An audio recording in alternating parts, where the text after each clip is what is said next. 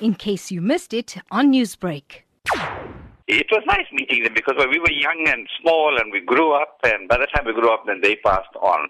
Really they've done a lot for us because they worked hard in the sugarcane fields. Talk to me about the history of Nagara. How did that come to South Africa with the 1860 settlers?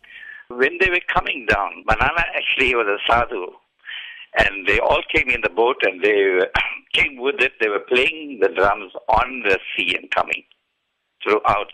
And when they came down here, they used to play it, and the families get together.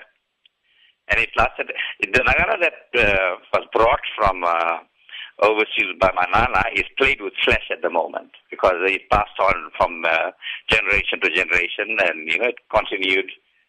And now you can see Mickey's sons are playing it, son and grandson is playing it. And you learned Nagara, and you're one of the icons of performing the dance and the music. Talk to me about how you got involved and how you learned the art. Well, we all lived together at one spot, you can call it, with a big house, a very big house, with extended rooms and all that. And we are a very big music family of Durban. We lived in Red Hill. We grew up with music, with tabla sarangi and the Nagara and chal. There was no such thing as harmonium involved in this kind of music. It was pure Hindu music like tabla sarangi and majira, Nagara and chal and sarangi.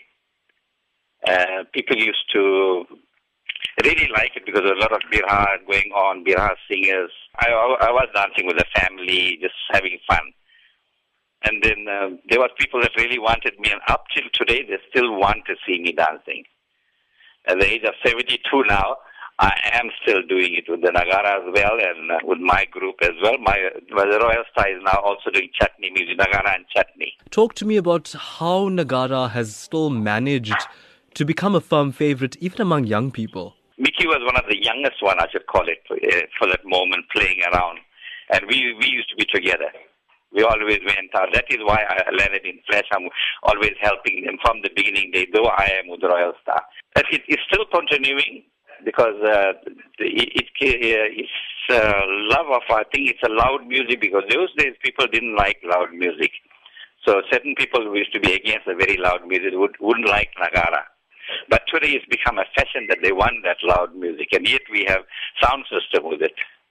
But those days when the Nagara was played, it was played with no sound. And it was very, very loud, and people enjoyed it. They were dancing. Newsbreak, Lotus FM, powered by SABC News.